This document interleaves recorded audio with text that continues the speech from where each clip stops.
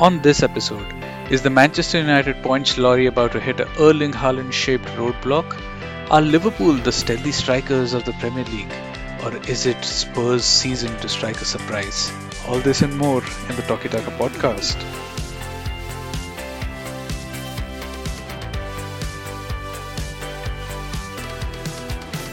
Hello and welcome listeners. In a week where Harry Maguire became the hero and Andre Onana assisted him, in a week where Erling Haaland came back to form, we will see United versus City as the talkie game to go to. But there have been many other games that we want to talk about. To do that, on the panel today we have RK, Ashwin, and Radhaji. Boys, how are you doing? How has it been? It's been an eventful week, I would say. Yeah, certainly an eventful week, eventful two games, I would say. Harry Maguire, Diego Dallo, Andre Onana, all these people who we have been, slating for the last few weeks, have come up as heroes for United. So, yeah, the club is no short of drama, and long may the drama continue. What are your talkie points? Ashwin, you've already started us off. So, is Harry Maguire center stage of your talkie point? I think Harry Maguire is center stage of all my memes, but no, I'll go for a different one actually. So it's from the game at Celtic Park, and Celtic were actually warned before the game not to show any form of support or allegiance towards Palestine. So what do their fans do? All 75,000 of them, and waving the Palestine flag uh, in in pure defiance. And it was actually a really touching moment as well because they played their anthem as well. So you never walk alone. So it was a really touching moment. Again, not taking any sides here because I know it is an ongoing issue. It's an ongoing war, but it just felt very human to watch that. All right. Talking about the other United fan, RK, good to see you back. What's your talking moment? Hey guys, so basically we had a midweek game where the main entertainment was I think on both the ends of the match, and most of the things that were in between were very very disappointing. So last minute going into the last few seconds, the last kick, United up 1-0. The second half better than the first and just hoping to get those 3 points, and then unexpectedly, or I think we should be saying expectedly by now, on the last kick, some real mishap happens, like silly mistake. McTominay concedes that foul, and at that moment I had completely given up hope that United are going to do anything in the Champions League this time. 1 point from 3 games, it's a recipe for going out. I was completely sitting in a resigned state of mind. Something inside me told me that okay, this might be saved, but I wasn't even contemplating thinking about that. Larson's son steps up and I think doesn't take a great penalty, but very very good save, and all the mobbing of the teammates, and it was a great moment for Onana, and hopefully it's a launchpad for him. So that's my talking moment of the week. Of course, it was a tough choice because Maguire scored, and he has his own redemption arc going on there, and Sir Bobby Charlton. I think it was a great, very emotional tribute to him with the bagpiper, playing the 1958 song, and a crowd in a very emotional state. So that obviously that was a tough choice, but I'll go for the Onana one. All right. And bringing the non-United perspective, Radhaji, what's your talking moment? Yeah, moment from the derby, the Merseyside derby. Obviously, winning the derby is always good. It was a tough game. We always make it tough against Everton. But after so long, after coming on this podcast and ranting for several weeks now about referees and decisions and VAR and whatnot, things finally went Liverpool's way. From a refereeing point of view, Ashley Young deservedly got sent off for his fouls, and Konate rather undeservedly stayed on the field for after a pretty obvious second yellow. So yeah, he should have walked as well, but definitely got lucky there. So, or maybe the refereeing curses are starting to lift. I hope. But yeah, an obvious red card for Konate wasn't given by the ref for a second yellow. So yeah, that's my talkie moment. The good times are back again. Do you think rather that the game should be replayed then? I think Everton has such a nice record at Anfield that I'm okay with that.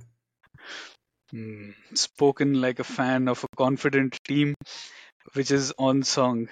For me, the talking point was Mudrik's goal slash lob. Was it intentional? Was it non-intentional? I have no clue.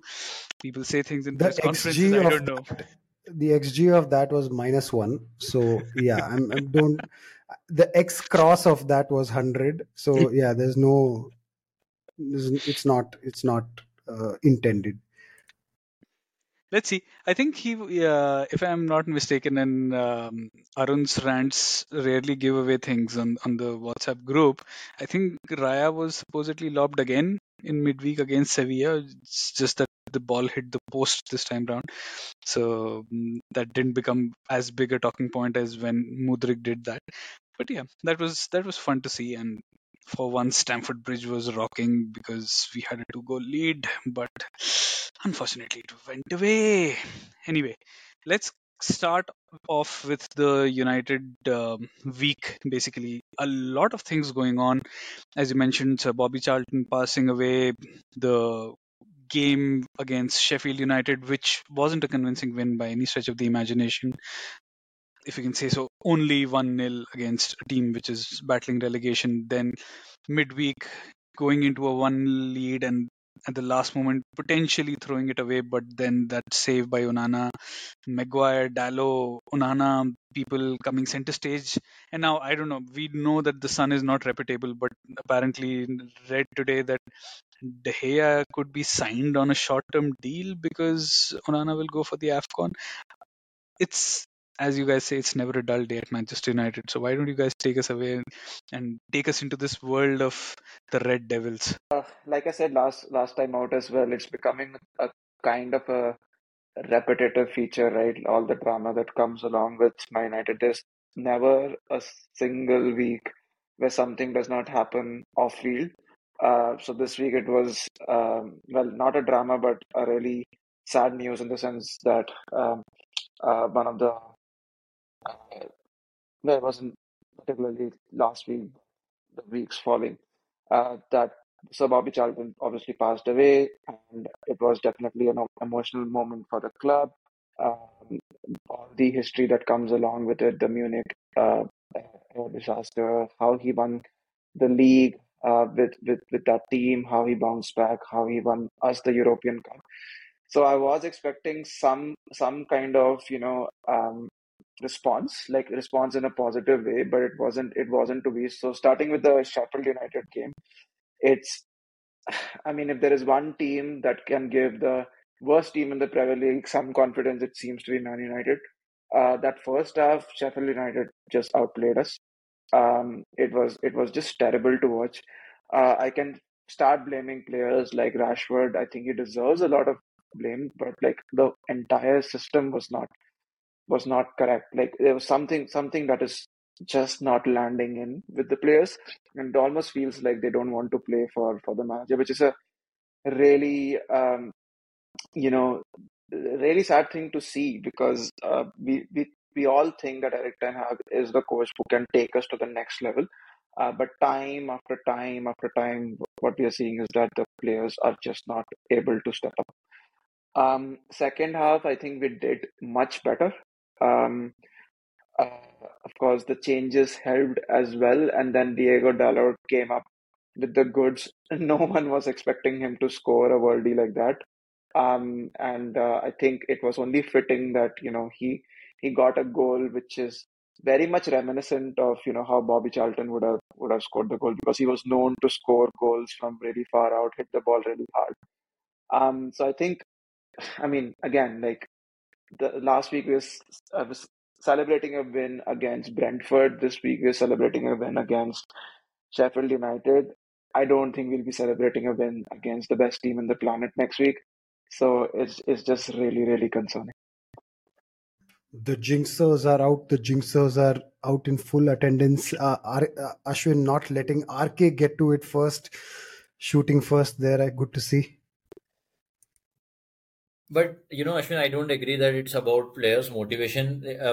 Players don't look demotivated to me. They might be looking a bit demoralized, but definitely don't look demotivated. I don't think it's a case of not wanting to play for the manager. For me, more than the players right now, the buck stops with the coaching and the manage. What is the kind of training that is going on? Because like paradoxically, in the first few games of the season, when we were losing to Spurs, to Arsenal, to Bayern, there were actually really good things happening in those games. In the way that we were trying to, or we dominated, at least half an hour of each of those games. So there were good things to do, but I think a lot of dependence is there in this whole structure on trying to win the ball in the final third. Other than that, there is no discernible identity that was there in those matches or now. So even the games against Sheffield and against Copenhagen, the reason that we played so badly in the first half is that when the ball is with the centre backs and they're trying to pass out from the back, you don't see any way in which how they are going to progress the ball up, because no one is really dropping in, no one is trying to invite the press, and there is a lot of attempt to lump the ball up and then try to win the second ball, or switch the play wide and try to create overloads, which is never going to work when you are trying to go from directly from the defensive phase to directly into the final third. You are going to end up losing more balls than you win. And after that, we know that we are having midfield issues where it's not easy to win the ball high up the field when you lump it up. So it's very different to having a transition situation where you lose the ball and you immediately press. So I mean, I don't see any like that is a very big worry for me, that why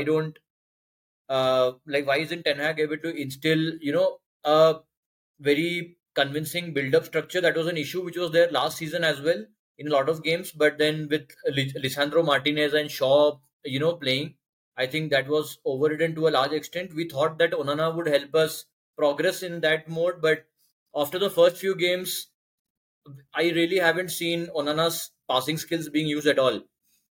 It's almost looks like a tactical thing that Onana is being made to kick the ball up the field, and the number of it's probably a result of his confidence as well, that he was really good at aerial balls with Inter, but he's not able to find any players in space with those balls. And it's also a result of course, people like Rashford not really being good in the air. So those are the reasons that we don't play well in the last few games in the first half. And then Eric Ten Hag comes out and speaks very publicly about wanting to be more patient in the build up, and stuff like that, and things improve, but still you don't see like, at least I don't see any real patterns being played out. But at least being more patient, I think right now is good enough against teams like Copenhagen and Sheffield, and the other team, that we beat, Brentford. So probably it's good enough for these teams, but it's nothing at all, with respect to the fixtures that are coming up, Man City, Newcastle. So if we go on this way without any progress, I really don't see how we are going to get good performances against City and Newcastle going forward. Yeah, and I think the most worrying part of that is how people have now started showing up stats like, oh, Manchester United play better with Harry Maguire. They have a much lesser, loss percentage ratio or whatever it is when Harry Maguire is playing. I mean, this is his level. He looks good because I mean, these are not the teams that we should be competing against. We should be competing with the likes of City, Liverpool, Arsenal, Spurs, even, right? And it is just really, really terrible to see the way we are playing, the how we are struggling against teams like this.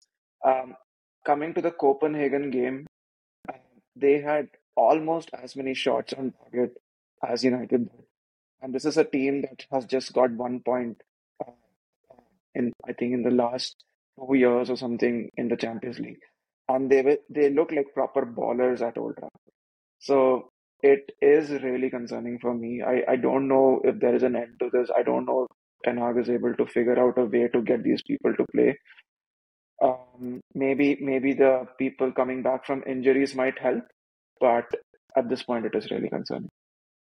I have a question about Ericsson. The way he's being used right now as a second half sub and coming on, which makes sense in terms of his longevity. He's obviously not got the legs for 90 minutes, but that seems to be helping.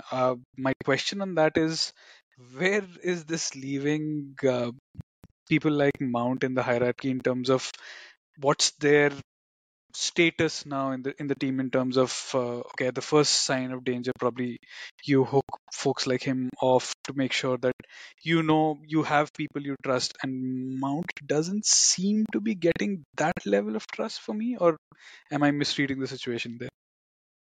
It's not about trust. I mean, trust should be based on performances, right? And to be honest, other than like I pointed out on the pod that I was very impressed with how he played against Bayern Munich.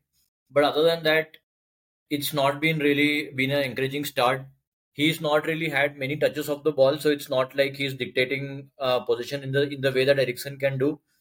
He was brought into the team to act like a kind of advanced double pivot, so to say, with Bruno. We have not seen that evidence in the final third as well. Of course, you expect people to take some time to bed in, and Mount will get that time, but you know ultimately the team has to be picked on performances, something that's not happened with Rashford, but it's happening with Mount because the like the complete balance in midfield is is such a problem. So for example, you take McTominay, who scored 2 goals against Brentford. You can't drop him after someone scores 2 goals, but McTominay is an even bigger problem on the ball than Mount is. Mount at least showing signs of improvement, and we know that he has the skill set. McTominay had 12 touches of the ball in the first half against Sheffield United. You can't expect to dominate the midfield. With one of your midfielders having 12 touches of the ball.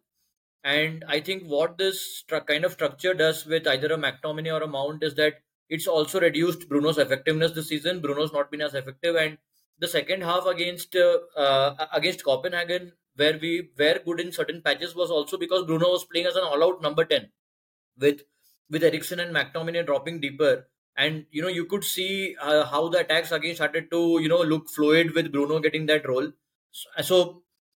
And also, with the advanced eights, there's always been this problem of, once we lose the attacking phase and we don't win the ball up the field, then it becomes an easy transition for teams. So there are a lot of problems with the 2-8 system, which is being employed with either McTominay or Mount right now.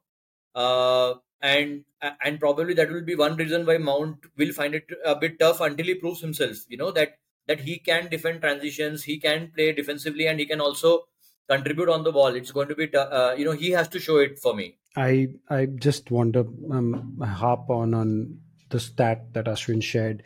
I think you can't argue with numbers. So I think Harry Maguire has to be the leading starter for United now going forward. The record that United have with him on the pitch, you can't argue with those kinds of numbers. So yeah, he's looking forward to a lot more Harry Maguire. I'm wondering, But do you want you him know, to start with Johnny Evans by any chance? I really do. I believe he's injured. I was quickly trying to Google when Ashwin mentioned that. I was quickly trying to Google Johnny Evans stats for United, but I couldn't get enough data for me to bring that up. But that would be the dream. Yeah, absolutely.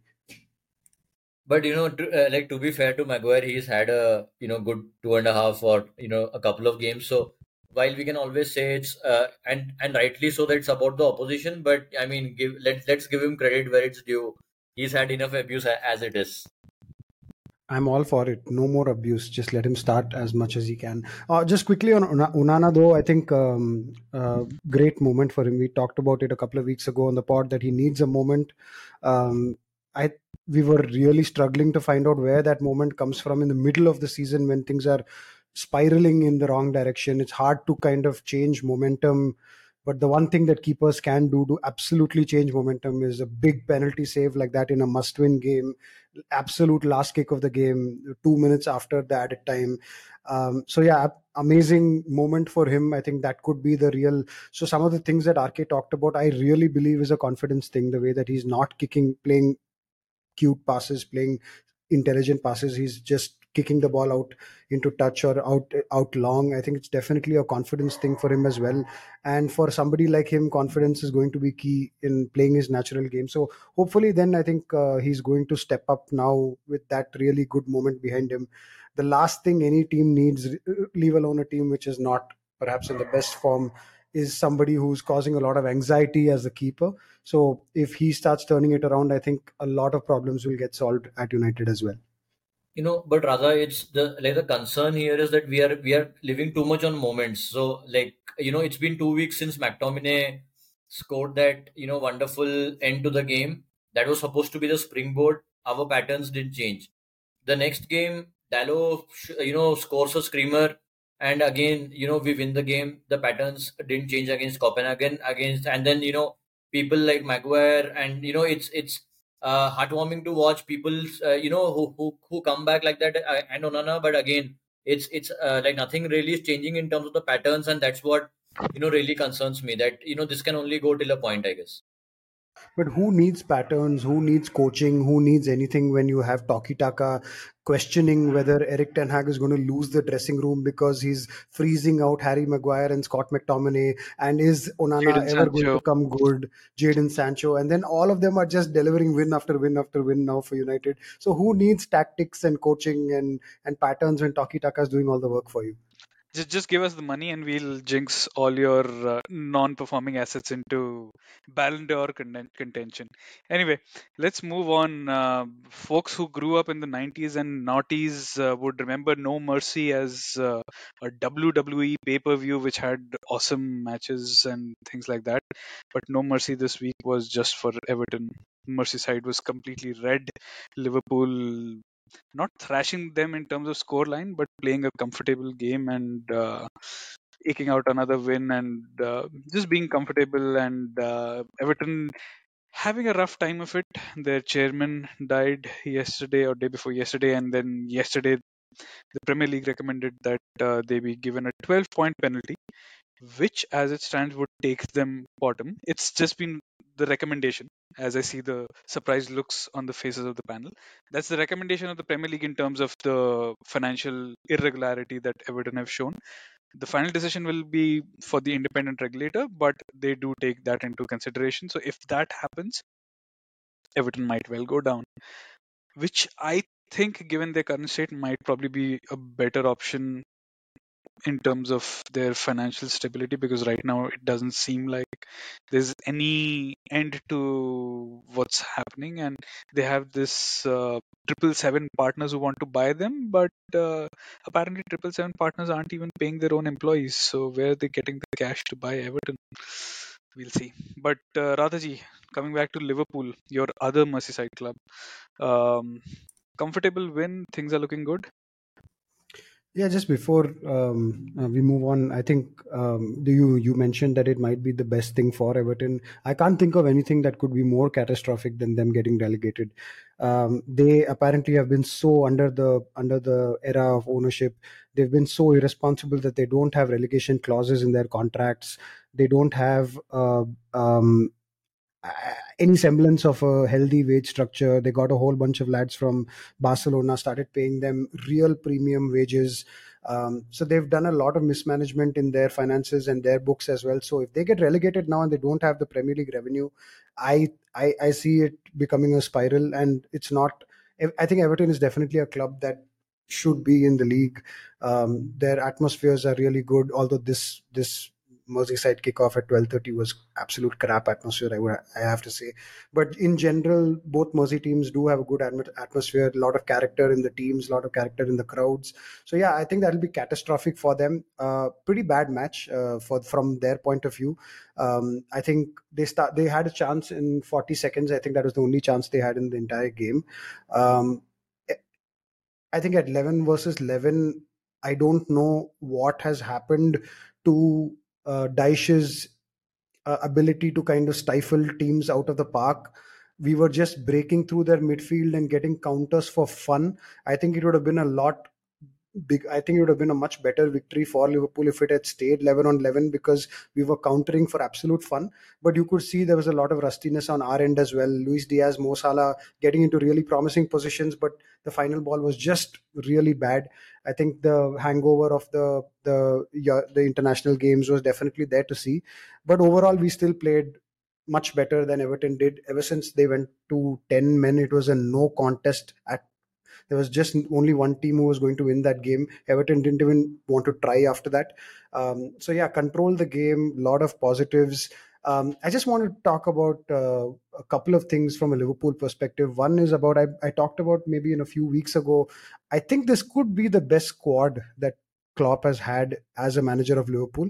I don't mean that the players of every position are the best that they've ever been. Like there's no Mane in the squad. Obviously, Wijnaldum and the likes, and Van Dijk is not the same Van Dijk as he was in the past. But what I do mean is that from an options point of view and how good the bench looks, I think this is the best overall squad that Klopp has had, and he seems to be absolutely enjoying it. For the first 6-7 years of his management, I always thought the one weak point in Klopp was his in-game management with substitutes. I think this has become suddenly overnight. It's become one of our biggest strengths. The way that we've been changing games through our substitutes, bringing on players in the middle of matches to absolutely change the game, change the momentum, has been immense this season. At one stage, after he realized that Everton are just shutting up shop, he took off the left back and brought in a forward. I think that just shows when he has so many options, Klopp is really enjoying tinkering, making some experiments and stuff like that. I'm absolutely loving it. I think he's changed so many games that were going in the wrong direction. We've come back from conceding a goal so many times because of our substitutes. So that's really exciting for me as a fan. The other thing is Darwin Nunes. I think he had a very short stint, but he was on fire for Uruguay during the international break as well. Scored and assisted against Brazil as they beat Brazil 2-0. It was, I think there's been no more market change in a player that I've seen than Darwin Nunes. He will still miss his chances. That's not the part of his game that has changed, but his involvement and connection with the other players and his involvement in build up has just gone through the roof. He seems like such an intelligent player who you can play through now, rather than just a guy who comes and causes chaos and with his pace and runs and things like that. He seems like very much a part of that attack, and I'm really excited to see what comes from him now going forward. I think he's going to be the starting center forward for us now for the next few months. I think with respect to the Everton red card, I really feel as having watched Ashley Young play United Liverpool over the years, that Ashley they played Ashley Young on the wrong side, and he was up against Diaz. If he had been up against Salah, he would have kept him in his pocket just like old times. I think that Just was I want to know. I want to know how far back United fans' memories go, man. That happened for a couple of games. After that, Salah has been roasting everybody who comes, starting with Ashley Young. I think the first win that we had at Old Trafford was Salah scoring a hat trick against Ashley Young. So I mean, how far do memories go for United fans? I want to know. Maybe if you close your eyes and open it, it's still Fergie managing the club, perhaps. those days I would take back in an instant, in a jiffy rather. No doubt about that. But Swag, talking of Everton, I completely agree with what Radha said earlier. So I didn't get what you said by saying that they are better off getting relegated. And I have another question on that. If Everton are going to get punished with a 12-point, like like what is the Premier League doing about Man City? So I think the way this works, and this is a question that's obviously come up on the internet ever since this talk about this 12-point penalty came about. People are like, okay, 12 into 115 is so much. So Man City basically getting relegated to the Southern Conference League. But I think the point is this is one charge, and they had a pretty airtight case. They don't want to take the risk again against Man City because Man City comes with this army of lawyers, so they want to have an airtight case before they take it to the tribunal or court or whatever, wherever they take this basically. It's a bloody farce. Since like Ashwin mentioned a little bit earlier, can we replay the seasons? That'll be fun. Replay the game, null and void those Man City seasons. That'll be fun. I think a couple of extra titles will be nice. Yeah, but you never know. They might just do what Tour de France did when they removed Lance Armstrong's titles. They basically said no one won those Yeah. seasons, so Kind of that like might the not be COVID, that nice. kind of like the COVID days, right? When Robert Lewandowski should have won the Ballon d'Or, but he did, which is also a farce, by the way. But I was listening to the uh, the AC Jimbo podcast. I'm forgetting the name now, but Totally. which one? Yeah, totally. Yeah, thank you. We Uh, do name our competitors on this pod. It's okay. That's fine. yeah, this they do Yeah, slightly better they're the than us. guys who stole our talking moments of the week and Yeah. started their own version. Yeah. But anyways, they were saying that, obviously this is the charge from the EFL, right? But ultimately what happens is that it goes to a tribunal, and then it's basically a panel of three people who decide whether the charges are valid enough. And in most cases, it gets reduced by quite a notch. So they might not even have like a points deduction. It could just be like some fine or something of that sort. Or they could have like a 3 point or a 6 point deduction. So again, right now it's still very much up in the air. I think Everton fans definitely deserve much better. They, like United fans, have gone through some really bad rounds of ownership, and of course, like there has been a lot of mismanagement of funds as well. I was reading somewhere that they showed that they had 150 million loss because of COVID, and which was much much more than any other club had shown. So they're definitely, cooking the books in some respect. But again, the tribunal will decide whether they deserve those 12-point deduction or not. Talking about points and deductions, Ashwin, I see you took a hit for Ollie Watkins in FPL and yet have come out on top compared to the rest of us, not the overall league where Uday is leading. So in the battle of the mediocres, you've come out on top. Radhaji, you hate FPL right now. I guess you had like a 70 plus point game week and you dropped 2 spots. So my Three spots, question to swag. Three oh spots. I dropped sorry 3 spots after scoring 71 points. Captaining Kieran Trippier, getting 20 points off him. I thought I was a genius and I dropped 3 spots in the league. Yeah, FPL is a farce, guys. Only bigger farce than Man City. so my question to you guys this week is who's your captaincy pick? Is anyone going for Haaland against United or is it someone else? Is it Ollie Watkins? I don't know. It is a tempting proposition to captain Haaland because didn't he score a hat trick last time? Or maybe it was the one before. He probably But scored a hat trick against 35% of the teams in the league. Also, it's a it's give and take. no, I think again, like obviously, if there's one club that he would want to face to, break his so-called lull form, I think it is Man United. But again, I don't think I'll be captaining Haaland. There are so many better options this week. So you have Salah, who I've now got on wild card, so I'm happy about that. Unless he gets injured or something today, uh, in which case I won't be happy. Uh, Wash your mouth with soap, Ashwin. Like, just shut your mouth. and then, so obviously, one of the Liverpool guys would be a good captaincy option. Saka Looking at as Gabriel captain. Jesus' form, I think I would pick him, probably for Sheffield against Sheffield. So I think he's got an orange mark, a yellow mark or whatever for Which is availability. this explains why So RK does not play FPL because he's probably not aware of the fact that he has an orange flag. Uh, Or is it that I don't trust Arteta's crying? it's fair. No, That's a fair no point. one, no one, no one should be trusting that. uh, but yeah, I mean, Arsenal have a really good fixture, right? So Saka is definitely another one of those who you could potentially captain. And again, Ollie Watkins against Luton. It is also a good captaincy pick, I feel, this week. Yeah, I just want to throw in one name here, a certain Brian Mbuemo, who last week Radhaji said hot Hot pick, guys. Drop him. He comes back and scores 14 points. Let me just clarify. I said I dropped him.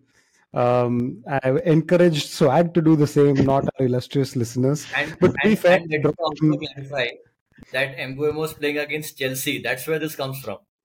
That It all makes sense that now.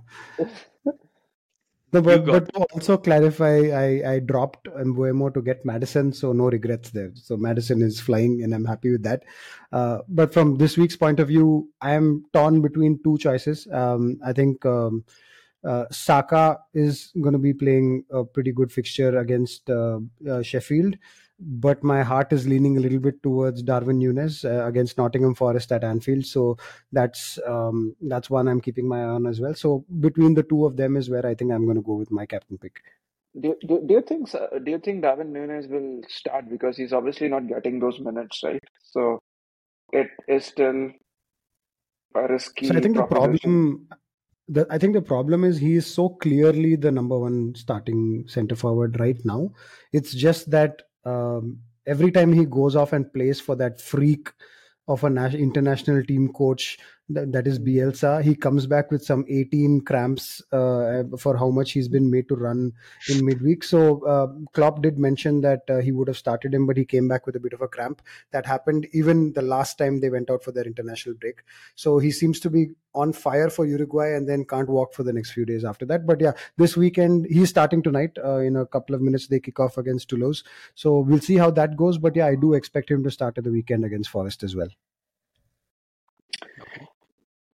Yeah, talking about non-captaincy picks, I think Douglas Luiz is also a good pick from Aston Villa.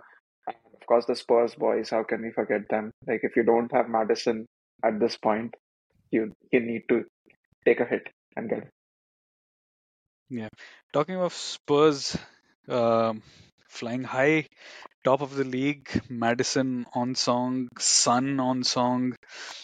No one recalling someone called Harry Kane, no one caring. Udogi, Vicario, everyone's working out fine. It's like Cool Runnings, the London version. How long do we expect this to carry on? When do we start taking them seriously as a threat for the top four, if not the title itself? Man, you can never be sure with Spurs, right? Like I remember that Leicester season when they should have won the title pretty much. So I'm still on the fence with them. Of course, like they have been very refreshing to watch as well. You can see that what Ange is trying to do. There's a definite style of play. Son is obviously playing much more forward. Again, a good FPL pick, by the way. So he's. I mean, he's probably become the Harry Kane in absence of Harry Kane. He's no longer playing on the left wing. So that's helping. And some of the lesser known players or people we had not even heard about, like that Dutch guy, what's his name? Van der Wan? Or something like that. Devin, Van Uh, de yeah. Ven. Van Yeah. der Ven, yeah. Uh, Udogi, Tissouma, certain games, Madison, of course. Like they're all like they've just upped the ante at Spurs. So I still feel that they're not champions material. And we have the likes of City, Arsenal, and now Liverpool as well, who are really gunning for it. Um, I think I'll probably give them till Boxing Day and then. That's actually the right timeline, Ashwin, because till December 10th, Tottenham, they play Palace tomorrow. After that, they play Chelsea, Wolves, who are now becoming a little bit of a tricky fixture as well, Villa, Man City, West Ham, Newcastle. Those are their seven fixtures coming up now till the 10th of December. So I think this is going to be the telling part of their season. At least four out of those six are extremely difficult. Wolves is a bit tricky. Palace should be straightforward. So yeah, I think this is when Tottenham, their hopes for the season are going to stand out. I don't see them staying top of the league at the end of this run. Yeah, I was doing the same thing, looking at the fixtures because few weeks back, after the Tottenham Liverpool is when, we were talking of the next two or three fixtures being, very nice, and that's, they would, get through those fixtures. We were talking of Luton and, like the game that they just completed against Fulham, and then Crystal Palace. So all of these good fixtures, but after that, the next five fixtures are going to be the real test. But as Ashwin said, it's a really coherent team, so that's the good part of it. Things are there which look sustainable, in terms of how they play. You can see those patterns, the identity, and of course it's like the Son and Madison is like the old Kane and Son partnership, assisting each other. And I think the more entertaining part is when Son tries to score off Madison. It's not the first time that it's happened. I think there was some game previously also where he tried to take the ball off Madison's feet and they both fouled. And in this game, they celebrated together with that, dart celebration. And then after that, Son it's his goal scoring nature, and it again takes the ball off Madison's feet almost, and then they again have that argument. So I think that's their relationship is a bit entertaining for me at the moment in that team. And I don't know about you guys, but bit of a unpopular opinion. I actually think that this is a better combination than Kane and Son, because for me, Kane, as great as he is, I feel like this positional change for Son has really unleashed him. It's what I think his skills are more suited to, playing in the areas that perhaps Kane maybe had a little bit of. He had that monopoly to himself for a while at Spurs, and Madison is the perfect giver. So rather than Son just being a counter-attack merchant and looking for Kane in certain positions, he's now actually has Madison behind him, who is not thinking of scoring as much as Kane was as well. So I think Madison is there just to put things on a plate for Son, and Son is tireless. He's unselfish. He's the perfect kind of player to give things back as well. Madison is in hot form. So I think actually I'm finding this a lot more exciting to watch than I used to. For me, Kane just slows everything down a bit. And he's effective. He's very good. He's a world-class player, and he's top of the scoring charts at Bayern Munich again. He's going to be great there as well. But just from a visual point of view, I'm finding these two much more exciting. And there's still more to come from them, I guess. Hopping across the capital, London, we have Arsenal, who drew against Chelsea, came back from a two-goal deficit, obviously helped a bit by Robert Sanchez's mistakes. And for once, I was thinking, okay, probably this is the turning point for Chelsea, but not to be. But anyway, so Arsenal came back to glean a point. Then they've beaten Sevilla, so that's again a booster for their confidence. And now I think they have an easier fixture this weekend in terms of Sheffield United. So they're not letting go. They're keeping up the pace, and I think they will be there or there around when it comes to the final count. It's more from Chelsea's side, that I wanted to talk about, because there are a lot of teams that have kind of neutralized Arsenal this season.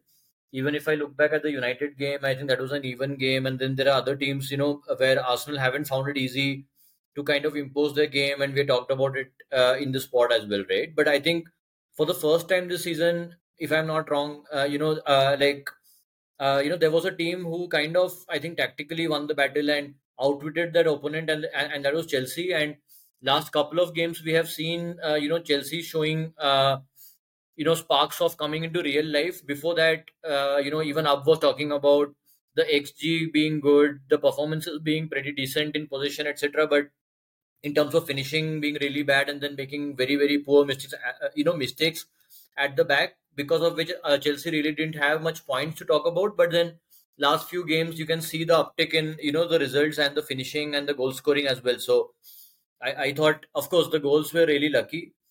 You can talk about, was the handball also a valid decision or not? Yes, his hands were away from the body and all that, but I think he had so little time to react and coming off the other player, and also two really lucky goals.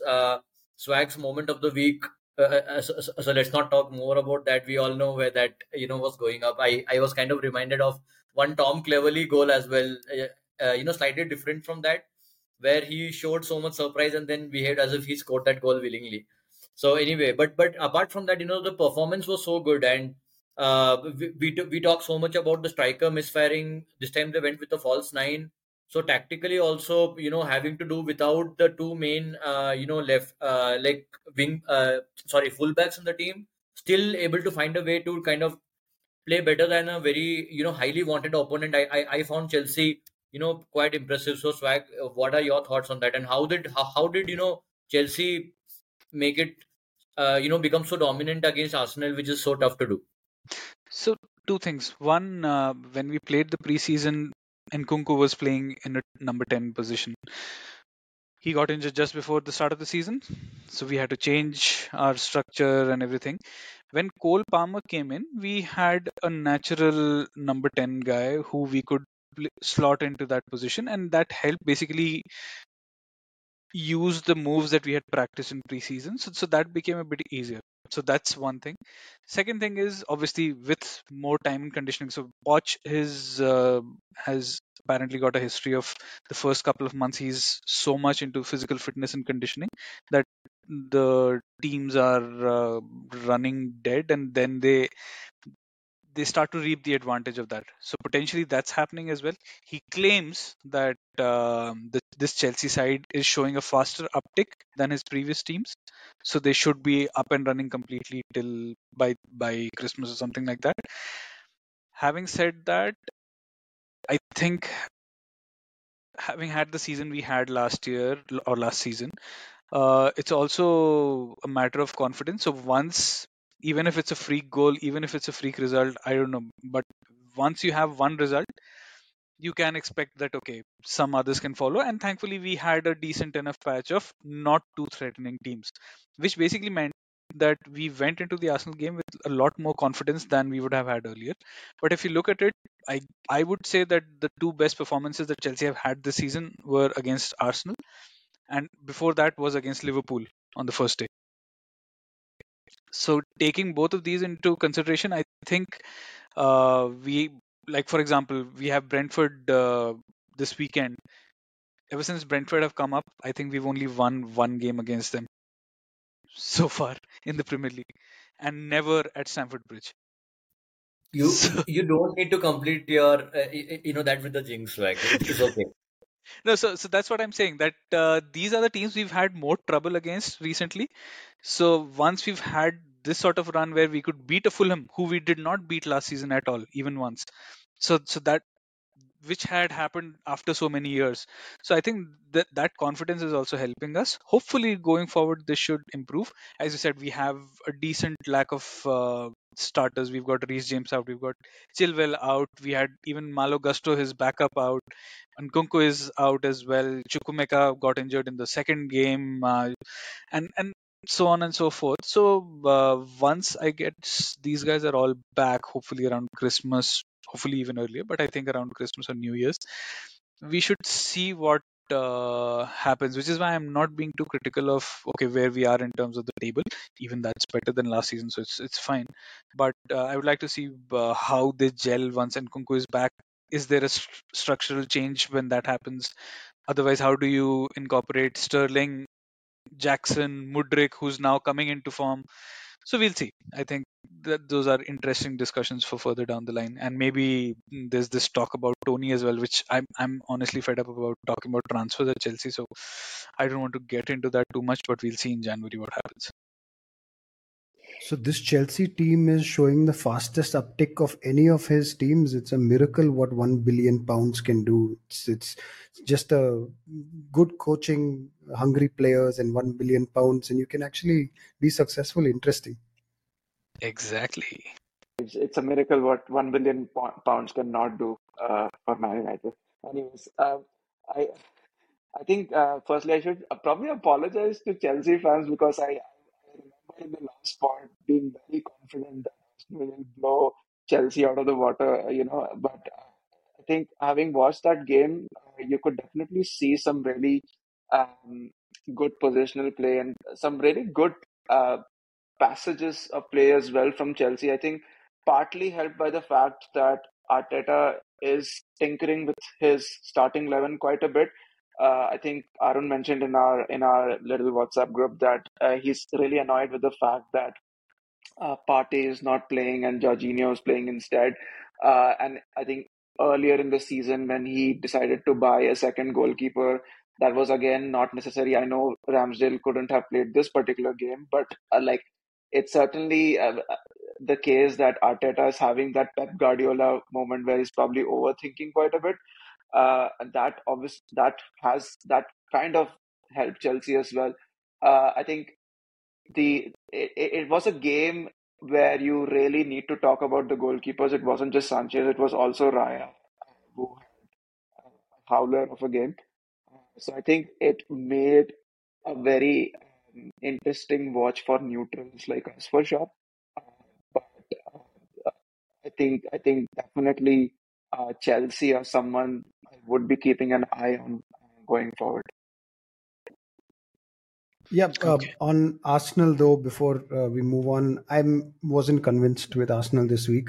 I think Chelsea in the first half particularly played them out of the park. I think Arsenal hardly had a chance in the first half. Got lucky being let into the game by Chelsea. I didn't think that they were very impressive against Sevilla either. Sevilla were knocking on the doors a lot towards the end of that game, and it very easily could have finished in a draw as well. But the only thing that I will say about Arsenal is they have now become a team where they're very very often getting the 3 points even if they're not playing that well, which is a sign of somebody who's learned from a championship push from the previous season, and they're getting some kind of clinical edge into their game. I mentioned it last week as well that Man City have a real hellhole of fixtures coming up now for the next 4 or 5. And Spurs, I just mentioned as well, are going to go through a tough patch. And Arsenal have just Newcastle in a real challenging fixture in the next 5 or 6. So I do think that because of this quality that they have, or even when they're playing poorly, they're able to pull it out of the bag. And also when they're playing well, they're quite unstoppable at times.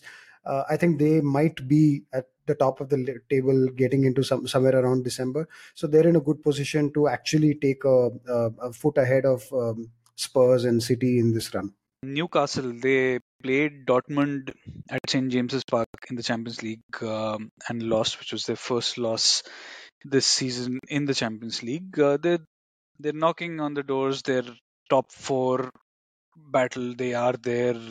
They will be there at the end of the season as well. You would fairly expect. But this Sandro Tonali saga, where he's been found guilty and he's been given a 10-month ban, I don't know if you can keep the receipt for 6 months and if they can get their money back from Milan. I don't know.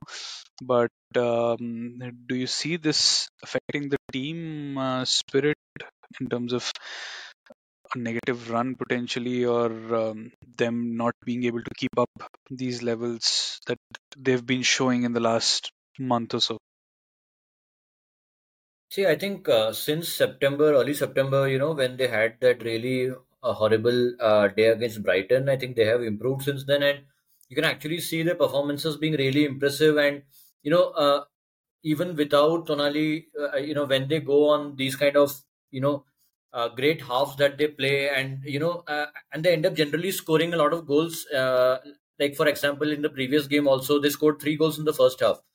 So Newcastle are definitely on a good run. The result yesterday was kind of like a dampener on their form, and that's what you come to expect from teams like I think Newcastle and Brighton, where they will, they are good teams structurally, but they will have this inconsistent, run of results, and and that ends up bringing them not very far from the challengers. So I think at least I'm getting used to this kind of up and down patch from teams like Newcastle and Brighton. But of course, Tonali is going to be a big miss for them. Not sure how much because unlike teams like United, Newcastle do have a structure, and whoever comes into that team seems to be able to play in that structure. It's not like things go completely for a toss because 3 or 4 players aren't playing. So I think Newcastle are going to be there and thereabouts in the 4, 5, 6 kind of conversation. Yeah, just I don't know how serious it is, but Alexander Isak came off on 10 minutes yesterday during the Champions League game as well. So that could be a factor.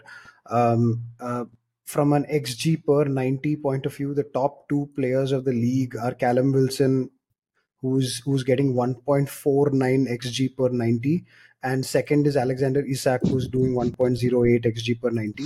So I mean, these two are carrying a lot of weight for them. Let's not forget Kieran Trippier is in the top 5 in the expected assists column as well per 90. So they have a lot of creativity happening between the strikers and Trippier. So they can probably manage without a Tonali, because some of their midfielders who I have written off in the past are doing a solid enough job, as long as their attackers and Trippier stay fit. But if Isak is also out, I don't know how serious the injury is, but then that could be a factor that challenges Newcastle. At the start of the season, I expected Brighton and Villa to challenge Newcastle. I still do, but right now the two really, really hot on form strikers are pulling them out of a lot of ditches as well. If Newcastle want a midfielder, they can always come back for McTominay. 40 million, 35 million, please come back, take him. Yeah, You all would they see, need you is would another see potential golden boot in their team. Yeah. Get the GD down to -6. you would seriously give away the guy who's winning you the games and is potentially going to be the Euro qualifying top scorer. Doesn't work like that, I think. He doesn't only give get us goals, he also gives away penalties, Doug. So Yeah, but he knew na, that Onana will save it. So he was like, yeah, okay, okay, let's just give them a chance. Copenhagen must also feel this. Like, Hoyland's brother is playing here. Bichare ko thoda sa, just give him a chance to his team to get a point, maybe. But yeah, we'll see if January McTominay is on his way to St. James's Park to be the new Newcastle player. But for now, he's a United player, and our talkie game, which we've come to eventually, is Manchester United versus Manchester City. We have two United guys here who've been jinxing the bloody game for 2 days on the group. I've I've even confronted them late last night about this.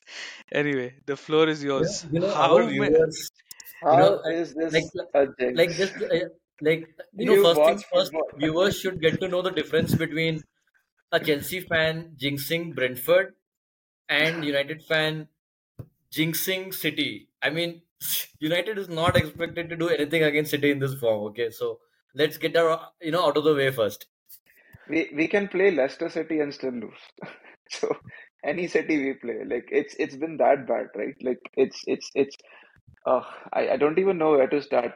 I think we spoke so much about the two games, the Sheffield United game and the Copenhagen game as well, where I would argue we were outplayed uh, for the best part of the two games, and all the fact that City have gone through this mini slump of sorts.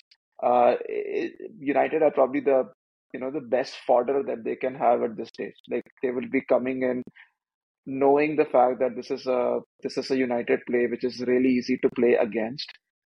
This is a United team where some of the star players like Rashford and all are struggling. So I really don't see a way for United to get anything out of this game, even though it's at Old Trafford. Look at some like silver linings, if I may. Like I also don't think there's really going to be the way that we are playing, that we are going to be able to do anything much positive. But the only hope is that uh, whatever we are trying to do in terms of trying to win the ball in the final third, and trying to play transition, those kind of things might just be more well suited to maybe try to do a smash and grab against City than what we have been able to do against lower opponents, though. So based on the second half against Copenhagen, all that I'm hoping for is that Bruno gets to play that pure number 10 role. I think when playing a counter-attacking game, that would really help us, and put a double pivot. If Casemiro is back, or play Amrabat along with maybe McTominay. We don't really have too many options there right now who are available. And of course, I was hoping for maybe Garnacho getting a start, but looks like with the kind of tomfoolery that he's done, with all those racist jokes, he might get banned even before the weekend. I'm not sure how that works, but let's hope that Garnacho stays available for this game at least. And so it's about United, with the available players trying to stay deep, trying to be compact, and then trying to hit the counter. So having that kind of a tactical clarity might really actually help United in this game along with the crowd. So that's the best that I can hope for. Yeah, I think yeah, you mentioned Garnacho. Obviously, he's made a comment on Twitter, I believe, with an emoji of a gorilla against an Onana photo, and however innocent or inside jokey that might have been, it does read poorly, and he is likely to get punished. But that makes me think, if you really want to get rid of someone like a McTominay or a Maguire, just play him as a winger at United. The wingers' days are always numbered at United. It looks like there's not a single person who's, except for Rashford, of course, who's able to stay there for a while. So yeah, if you want to play, if you want to get rid of McTominay, then just play him as a winger. But just quickly coming to City, I don't think we're going to see any. I don't see any ray of hope really for United. Last week, even though Chelsea and Arsenal were playing, I was feeling reasonably confident that Chelsea can get something out of the game. I'm not feeling that way about United. The other thing about this is I'm really glad for Eric Ten Hag that Onana saved that penalty, and it's 3 points out of 3 games and not 1 point out of 3 games. Because if he had been at 1 points out of 3 games and then the City result does not go in the right way, I think the pressure would have cranked right up on Ten Hag as well. So yeah, I think he's going to be fine for a while anyway, but it would have really cranked up the pressure. I don't see any way out for United in this one. I'm okay. I agree that City is definitely more likely to win this. I just think it'll probably not be the bashing that you guys are making it out to be. I think it might be a close game, and the only reason I'm basing this on is that after the 6-3 game last season, the three games that three, I think 3 games that City and United played uh, were relatively closer, and United obviously won one of them. And even in the FA Cup final, they came, apart from two moments of madness from De Gea, they came pretty close to dominating the game. They had their own patches, so I think it will be close. I'm just basing it on that, obviously. But yeah, probably something like a 2-1 or I a think 3-2. in the last couple of games, Foden has been again, he gets these chances in, like patches, but he's been again very, very good. There were, some instances of really good dribbling from him. So, like, Foden is going to be a big threat for United. Haaland, of obviously, all the, talk about bad form, etc., but he gets his chance and he scores goals. He's on 9 goals, so he's still leading the pack in terms of, top scoring. But overall, recent run of matches, I think City have not been at their best. They have been a bit sluggish, and like not really able to impose the game on the opposition.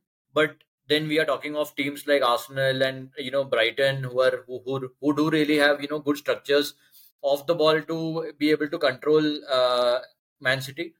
So don't expect any of that from United. But in these kind of fixtures, you never know. Hopefully, they do something like what they did against Liverpool last year, and that can be the springboard. But to be honest, that was still early days, and don't really see that kind of a performance coming. But let's hope for the best. So on that note, we'll move on for this week. We'll reconvene next week with the results of this game and the other 9 games that will happen in the Premier League, starting with Palace versus Tottenham tomorrow.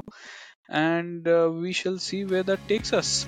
For now, listeners, that's all from us. Bye bye.